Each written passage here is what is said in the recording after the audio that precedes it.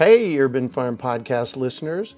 If you're as passionate about preserving the bounty of each season as we are, hey, I canned my first peaches at the age of 18, and that was a long time ago, then you're going to love what our friends over at Denali Canning have in store for you. They're on a mission to spread the love and knowledge of food preservation, and they're inviting you to join the journey for free. Right now, Denali Canning is offering free canning lids to anyone who wants to dive deeper into the world of food preservation. Yes, you heard that right, absolutely free. It's the perfect opportunity for both seasoned canners and those curious about starting. Denali is about quality, reliability, and supporting the canning community, ensuring that you get the best results every time you preserve. So why not give it a try? Visit denalicanning.com/free to claim your free lids and start your preserving adventures today. That's denalicanning.com/free.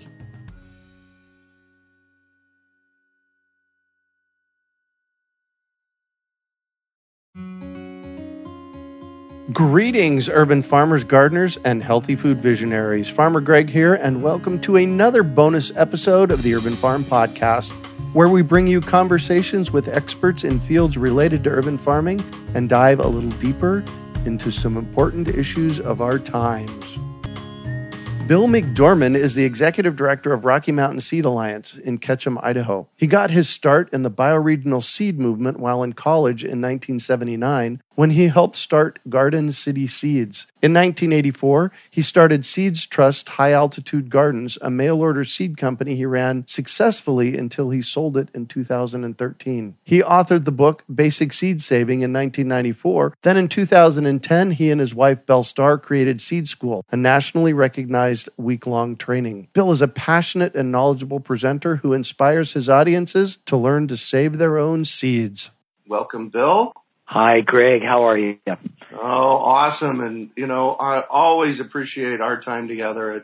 It's a lot of fun. So thanks for being here. Yes. Yeah. I feel the same way. And we're getting used to getting into trouble together. There you go. Let it happen. It's good. There you go.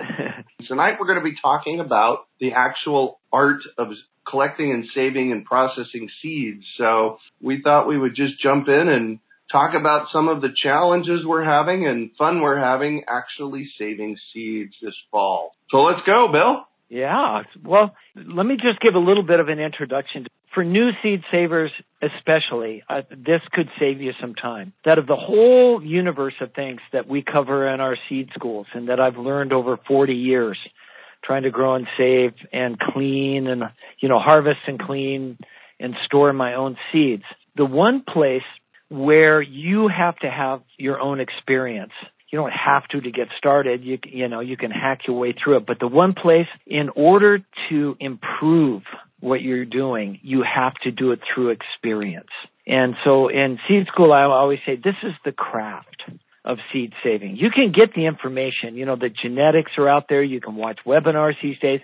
Somebody on one of my shows once said, Bill, probably all of the technical details you would need to be a really great breeder are online now. And most of it's free. You could find it if you just took the time and went through the courses or whatever and then applied it, in your own life. It would take a long time, but it's there. The information is there. The one place where you couldn't master this unless you did it yourself over and over is the relative small scale, harvesting, threshing, and cleaning of your own seeds. And that's what I'd love to talk about tonight is if people have heard about the little trick, if they've stumbled on something that's helped them, if they've had a bad experience at first and they've overcome it, or if they're still just trying to figure something out. This is where we can all help each other a lot. Why communities of seed savers are so important is that we all in a community don't have to learn all this stuff on our own anymore, but we can speed up the community's learning it by sharing information. And so along those lines in my life, one of the big breakthroughs was a book called Seed to Seed, and the author is Susan Ashworth, and you can still find this book. And it was put together originally, the idea was to gather all of the tricks the trade that had been learned by the seed savers in the Seed Savers Exchange out of Decorah, Iowa. That's gone on to, in those days it wasn't, but that's gone on to become the largest seed saving organization in the world. And after about 10 years, they were really beginning to realize that this was what was of value to them, is just the practical ideas. And so they decided to put all that they'd learned so far in a book. Dr. Susan Ashworth agreed to be sort of the editor and author of the book. And she had a whole lifetime of experience herself. Her father was a really famous corn breeder. In fact, there's still an Ashworth corn out there. And somebody told me once that the majority of the corn grown in the United States has some of Dr. Ashworth's genetic work in it, all corn that's being grown, sweet corn. When this book came out, it was fabulous for me because I learned so many little tricks. One of my favorite was there was a variety of bean I was having a hard time threshing, getting the beans out of the shells. And they said, oh, yeah, I tried everything. Somebody in there in the Seed Savers Exchange, and they said, yeah, you dry them out thoroughly, throw them in a burlap bag, tie up the end so nothing comes out, and then put it on a soft piece of ground. You don't want to do this on asphalt. And drive over it with your truck. Oh, wow. Back and forth, over and over and over. And he said, and it'll work perfectly. And it won't break the beans because it pushes them into the soft earth, but it will break them out of all their shells. And I thought, wow, who figured that out? No kidding. So that's what I'm introducing to people tonight, is that there are a million little adventures that you get to go on now if you're becoming a seed saver. And you get to figure a lot of this stuff out yourself. And if you find somebody who's ahead of you in this stuff, in your local area especially, glue yourself to them and ask them questions, because this really is where we can become, well, in a sense, I guess the old language is we can become apprentices, and after a while, maybe we'll become journeymen and journeywomen, around this fine craft again of seed saving. And one of the ways that I save seeds isn't so sophisticated. I basically grow things in my yard that are open pollinated, and I let them go to seed, and then I let them self-plant so that, a lot of things just come up year after year after year in my yard that I planted 5, 10, 15 years ago. Yeah. It does not. That's part of the industrial hangover that we're through. We think that it has to be, there's some myths that we've learned through our seed schools and meeting lots and lots of really successful, powerful, and important seed savers. And one of them is that it doesn't have to be industrial. It doesn't have to be perfect. It doesn't have to be done with machinery. And in fact, maybe the best seed saving we do doesn't have to be done at all, like you're saying. See, these plants know how to reseed themselves and go to seed in a lot of areas. What's better than that? And somehow all really great old gardeners I've met know that volunteers are the best plants anyway. Right. And that's what happens when you allow things to go to seed on itself. That doesn't, we think, oh, well, I can't call myself a seed saver because it did it all itself. And I'd like to differ. I think that you're a seed saver because you're smart enough now to allow the things that can take care of themselves better to do that. Right. That's seed saving. Yeah. So congratulations. Well, thanks. So here's one of my big challenges. Every year, Bill and Belle and Kari Spencer and Janice Norton and I get together and we throw a big party here in Phoenix called the Great American Seed Up. And we do it in the September timeframe every year. And one of the things that happened last year, this is a really fun story, actually. I had a guy that came and helped me work here at the Urban Farm about a year ago. And I tossed him a bag of carrot seeds. And, when we're harvesting seeds out of the yard, we could easily come up with 4, 8, 10, 12, ounces a pound of seeds. So I gave him a bag of probably 6 ounces of carrot seeds, and I figured he knew what he was doing. And he planted them all. He planted all the seeds. And how many seeds? Let's just say it was 4 ounces. How many seeds do you think are in 4 ounces of? Well, there are 600 seeds in 2 grams. There's about 300 seeds a gram. So 4 ounces is 4 times 28 roughly. So 100. 110 grams in 4 ounces times 30. Well, you're into, 30,000, 30 to 60,000 seeds. Yeah. Yeah. That's enough. So I have this. That's enough for an acre. Exactly. So he planted out these carrots in an area of my front yard that's like 10 by 10. So I had literally have this forest of carrots, and, we tried to thin them, and thinning them was futile. So I just let them all go to seed. So I have 2 5-gallon buckets of carrot seed heads that have been dried. Oh, great. Sitting on the back patio here. Yeah. And I jumped in to try and process them. And, my first step was, I'll just, because they're dry, so they're crunchy, I just grab a seed head and I crunch off the top and throw them in the bucket. They're not coming apart so easily. So that, that seemed a little bit futile. What do I do with these 2 buckets of seeds? Well, good question. Great question. Because I've got some boxes and buckets around here of different kinds of things. And that seems to be what happens, especially with new seed savers. We're finally, we know how important it is. We get all excited in the spring. We get new varieties. We actually plan our gardens out. We get them planted. We grow them. And they actually produce seed, miracle. And then we do what you did, We don't have a lot of time or space, so we kind of, we winnow it down in some ways, like just take the seed heads off, put them in 5-gallon buckets, and then what? And they sit around, sometimes for years. In fact, I've been to some really great seed savers houses, and they've got closets and garages filled with projects like this. Just, this is not unusual behavior. And so, carrot seeds are really interesting. First of all, where's the seed?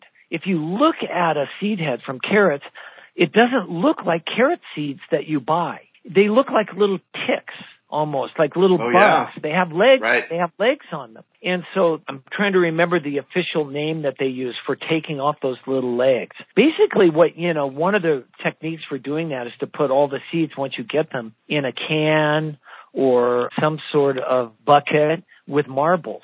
Round marbles, and you just roll the marbles around. You don't want anything to actually crush the seed itself, but rolling around with all this weight and all this stuff going on sometimes rolls those little legs off. There are other methods for doing that. There are dehullers that are made specifically for it. But here's another one of those myths. If you're just using these seeds for your home garden, there's no reason to do that.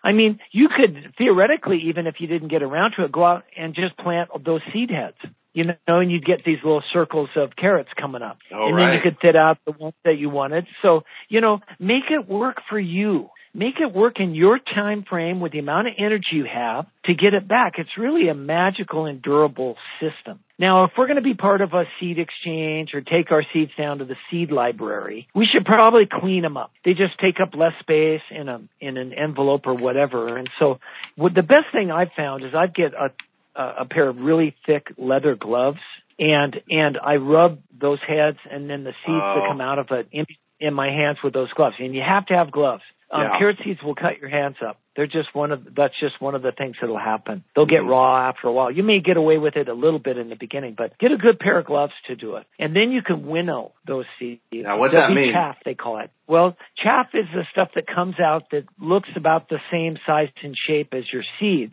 It's the other stuff in there, but it's not a seed. So how do we separate the seeds from the chaff, we call it? Everybody's might be more familiar with the term when it's used that way. Well, it turns out that carrot seeds are heavier than the chaff. And so all you have to do is put them in a bucket or a box and pour a stream of this stuff, the seeds and the chaff, in front of the fan. And the fan will blow all the lighter stuff away. And if you set yourself up with the right strength of wind from the fan and the right height and a nice enough box or bowl underneath it, you can actually capture all the seeds, not all of them, but a lot of them, the heavy ones anyway, which will be better, and all the light stuff will blow away. And that way you can separate that stuff out. And you can keep doing this several times to get it really, really clean if you're a small grower. Not necessary though. Even I'd say, when I ran the seed company, we would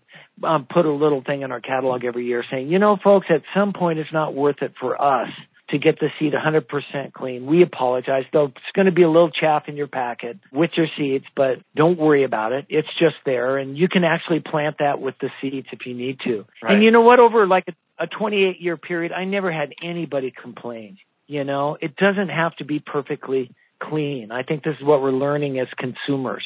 We've been set with this artificially high boundary that just doesn't work for us as small scale people. So that's what I would do. And one of the things I was hoping to do with it is have them available at the Great American Seed-Up. Oh, great.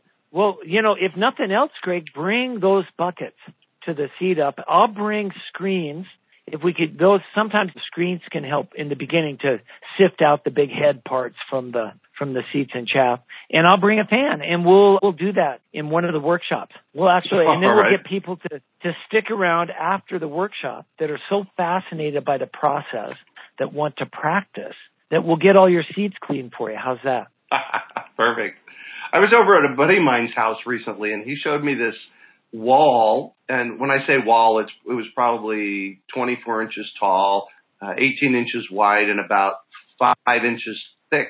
And it was this contraption that you hook a vacuum. There's wood behind and a plexiglass cover on the front, and you hook a vacuum up to one end of it. Right. Do you know what these are? Yeah, well, they make professional seed cleaners that way. It will blow air through it, and all the light, fluffy chaff is blown out, and the heavier seeds fall to the bottom, and you can turn off the vacuum and dump those out. Yeah, there's all sorts of equipment. It's fascinating. If you want to get into, we need master seed cleaners, small-scale master seed cleaners.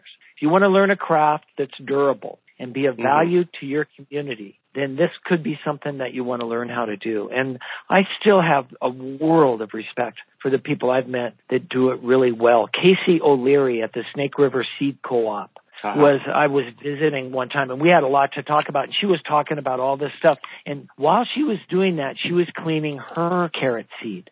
And I watched her, and it was this fluid motion, no wasted steps, getting the seed just as clean as she needed it for her seed company right in front of me. And I thought, damn, she's been doing this for a long time at this level. There's no way I would be as good as she was at doing that. And so it's awe and wonder. I love that. And so everyone out there listening can be a person like this. Just get started. Yeah. Just jump in and play with it. I guess that's really what it is, right? Well, and let me just add on one little more story about Casey O'Leary and cleaning seeds and enlisting available people to help you. We did a fundraiser for the Rocky Mountain Seed Alliance in Boise, Idaho is where she is.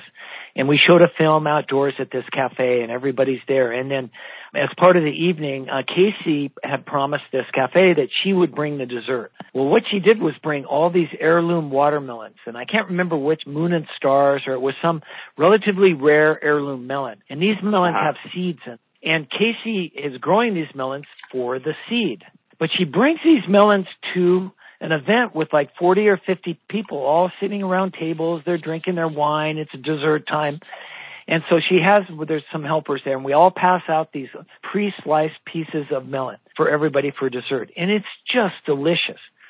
But before anybody can begin, she have to take the seeds out. Everybody, there are little cups and jars at every place. I want you to spit the seeds into the jars. We are not going to waste a single seed here tonight. That's your job.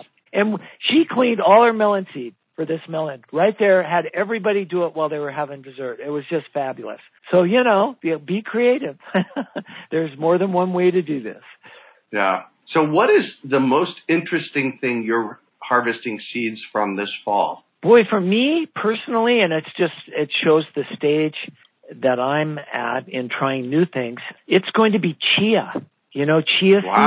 Oh, yeah. I finally found Joseph Lofthouse, who has a seed list called Landrace Seeds. You can find him online. He's a fabulous seed saver, seed steward in Paradise, Utah. And he heard that I was having trouble growing chia in my yard here in Arizona, and he knew exactly what was wrong. It turns out that many of the varieties of chia being passed around, the kind that you buy in the store if you get chia seeds, are a variety that grows closer to the equator down in Mexico. And it has a day length problem. It just takes 200 days for it to grow where we are. It just doesn't go to seed very fast. And that's what happened to me last year. So Joseph sent me under his own volition, thank you, Joseph, some seeds to what he called an early variety, like a 40-day variety of chia. And lo and behold, it's flowering. Oh, it's so beautiful. If you haven't grown chia, beautiful blue flowers. And really, and this is maybe instructive to other seed savers out there.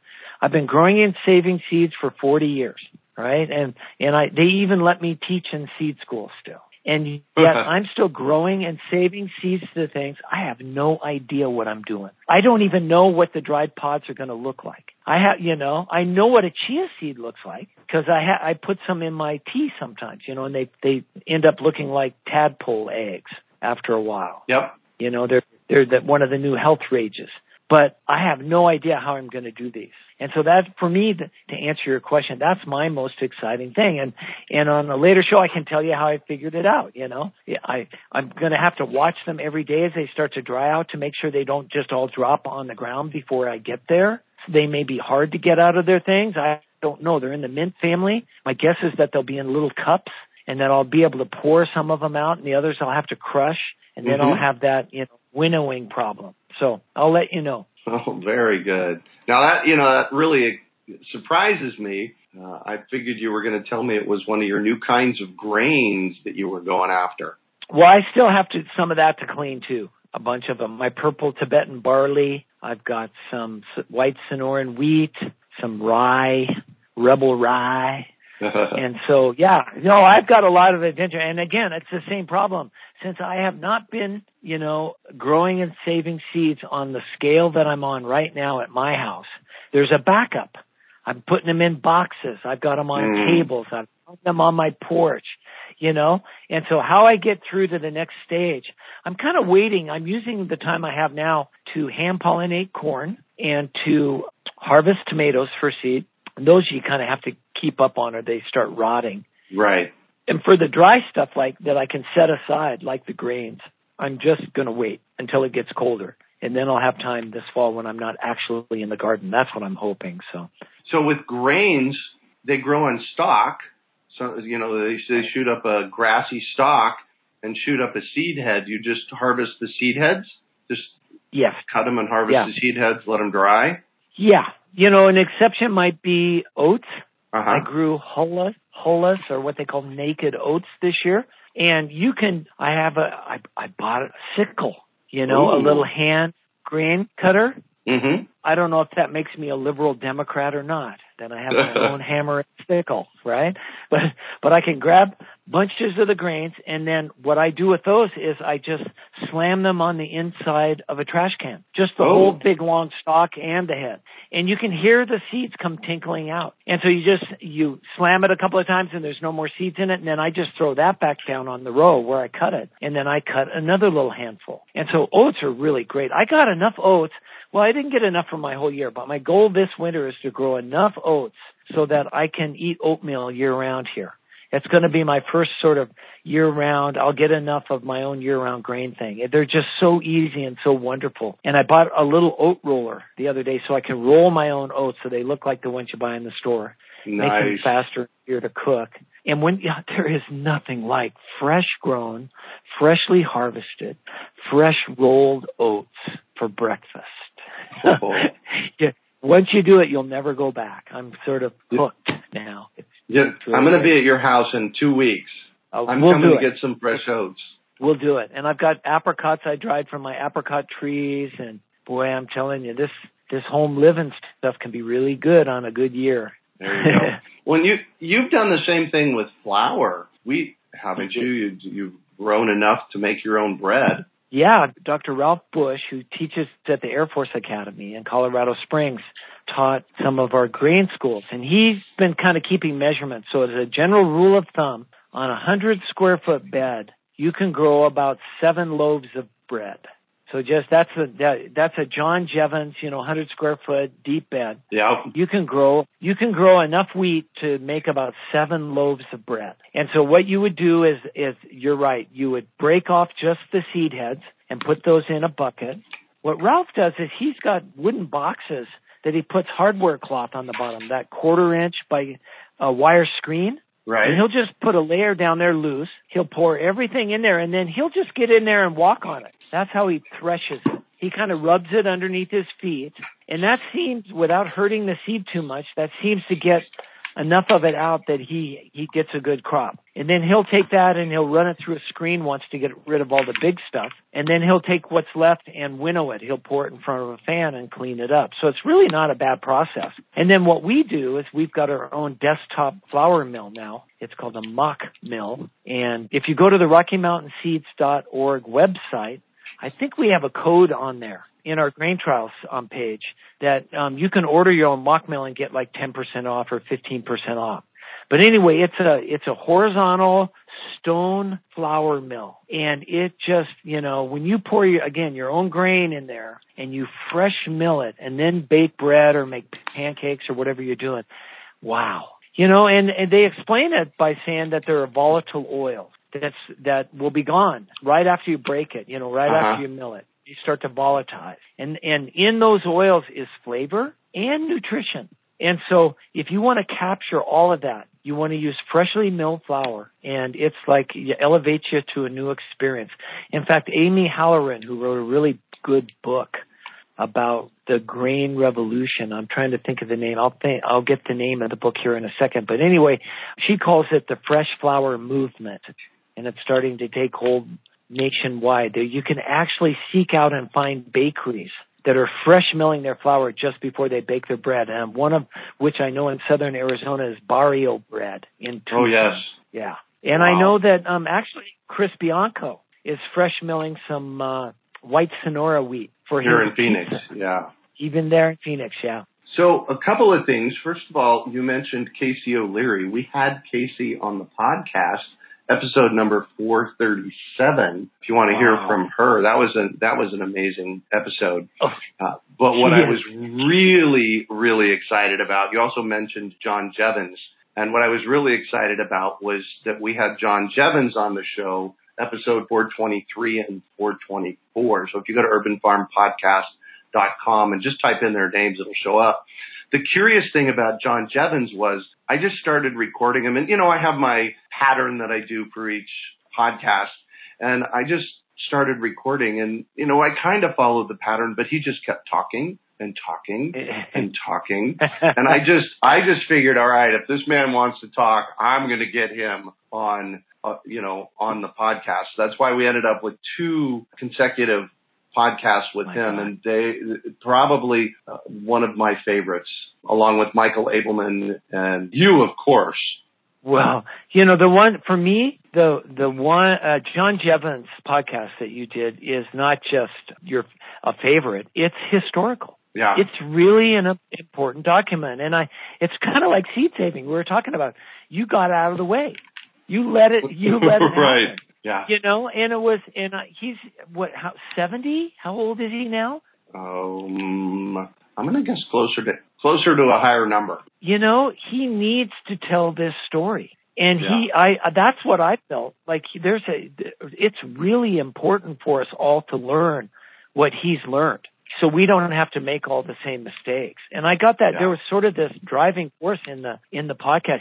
By all means, in fact, I just recommended it to someone today. That and the Elliot Coleman. My other favorites are Michael Abelman. Oh. Wow. I mean, man, I was the so elders. Starstruck. Yeah, I was so starstruck when I was interviewing Michael Abelman. He's my hero. And I was actually nervous doing that one. Yeah. Don Tipping is another one. Casey. Yeah.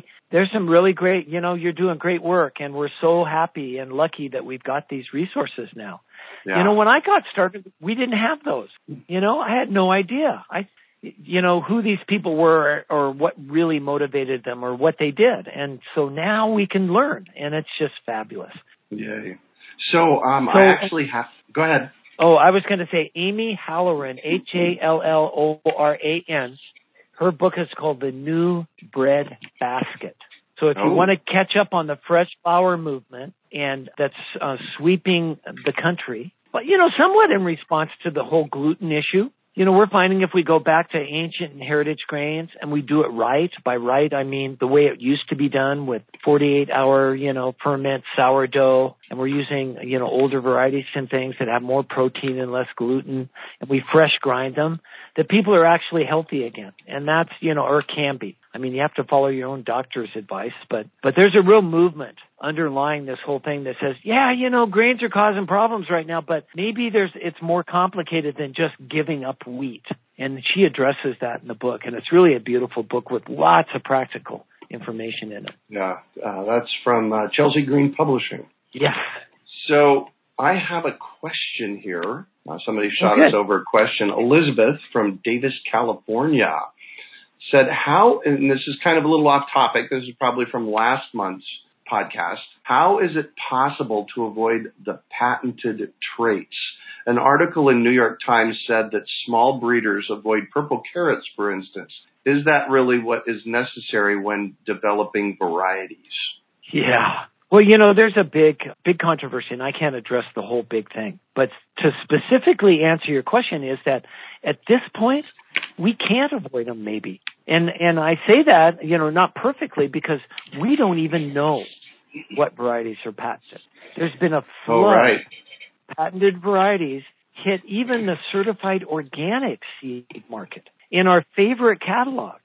And this is relatively new. And some of them aren't marked in the catalogs. And some catalogs don't mark them at all. And some of them are around open pollinated, easy to save varieties like lettuce.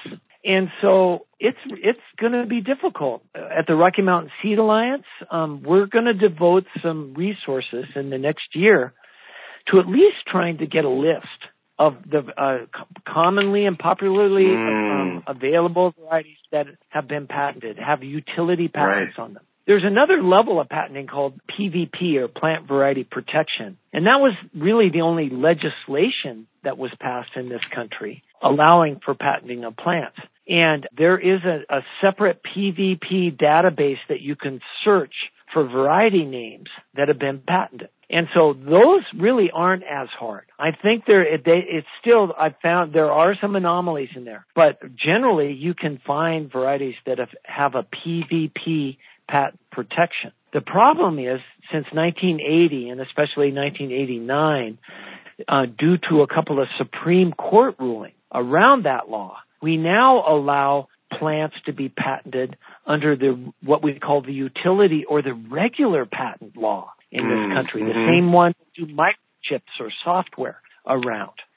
And that and not only patent varieties, but patent genetic traits inside those varieties.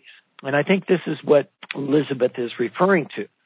And so it's impossible to search the Patent and Trade Office for variety names to see if things are patented, because sometimes only a single trait inside that variety is patented. And you don't know what that trait is, and so you don't know what to search for. And so it's virtually impossible. And up to this point, and I've written letters now for 3 years to major retail outlets and companies that are supplying these seeds in the United States, asking them for complete lists. And up to this point, they just don't feel like I don't have a list. They either say we don't have one, or you can go to the Patent and Trade Office and search, which isn't true, or some of the catalog companies say we don't maintain a list. And so we're just left in the dark right now. And that's really, there have been discussion at the Organic Seed Growers Conference about this, about how hard this is for breeders.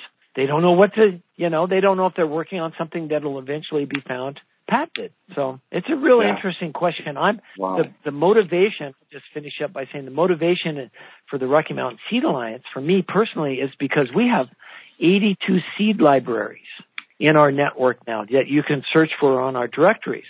And the compromise that we reached with the American Association of Seed Control Officials to allow seed libraries to operate without commercial licenses is the compromise was that we would not have patented material in the seed libraries.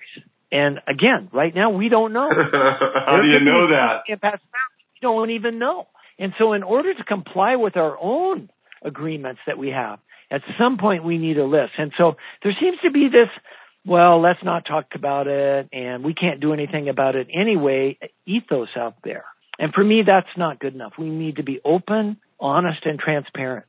There are reasons why industrial agriculture can argue that they need to patent these things right now. But make those arguments and give us lists. Be above board, but don't just try to hide this thing as year after year more of these varieties are showing up in certified organic. I used to think that when I bought certified organic seeds, I was doing the right things. Now you could be buying utility patented, the most restrictive intellectual property protection of any plant ever on the planet when you're buying your certified organic seeds. And that just doesn't seem to fit with me. That's my own opinion. So. Right. Wow. Well, there you have it. So give us in a nutshell, Rocky Mountain Seed Alliance. Where do we find you at, and give us what you're up to? So Rocky Mountain Seeds, plural.org. We're just a grassroots network of people that want to make sure that we have enough diversity and enough seeds in our own region to take care of ourselves. That's seeds for the Rocky Mountains, from the Rocky Mountains. And for us, the Rocky Mountains stretch from Canada clear down to the Mexican border. We're the people that are in the deserts and up high at 10,000 feet and trying to find the weird stuff that works, at the edges of what's going on. And so if you want to join us, you can sign up for our newsletter for free. We try to get as many people who want to support what we're doing to give us $5 a month. You can sign up for one of those repeating giving programs. That's what helps us most. We're getting more and more of that. And you can search our online directories. You can pull up a map of our 435 seed stores now. And you can see where they all are. And if there's one living near you, you can click on that little dot and all their contact information and what they're growing and saving will come up. And you can connect with them, get seeds, share information, learn tricks right where you are now. And our network's growing all the time. More and more people are signing up for these things. We've got directories for seed teachers and for seed libraries and seed businesses. And so all we're doing is help maintaining the network. We try to teach people how to do this stuff, and we try to maintain the network. And that's really all we are. Nice.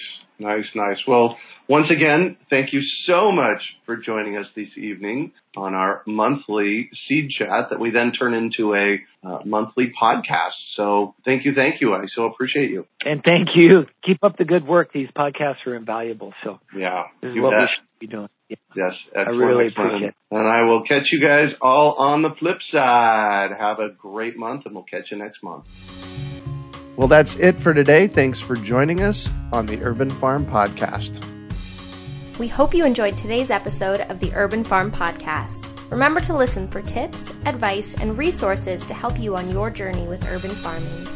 You can find us on the web at urbanfarm.org or send us an email to podcast@urbanfarm.org. In the words of Vincent van Gogh, great things are done by a series of small things brought together. Be encouraged that with each lesson learned and skill developed, you are one step closer in the direction of your dreams. Hey, Urban Farm Podcast listeners. If you're as passionate about preserving the bounty of each season as we are, hey, I canned my first peaches at the age of 18, and that was a long time ago, then you're going to love what our friends over at Denali Canning have in store for you. They're on a mission to spread the love and knowledge of food preservation, and they're inviting you to join the journey for free. Right now, Denali Canning is offering free canning lids to anyone who wants to dive deeper into the world of food preservation. Yes, you heard that right, absolutely free. It's the perfect opportunity for both seasoned canners and those curious about starting. Denali is about quality, reliability, and supporting the canning community, ensuring that you get the best results every time you preserve. So why not give it a try? Visit denalicanning.com/free to claim your free lids and start your preserving adventures today. That's denalicanning.com/free.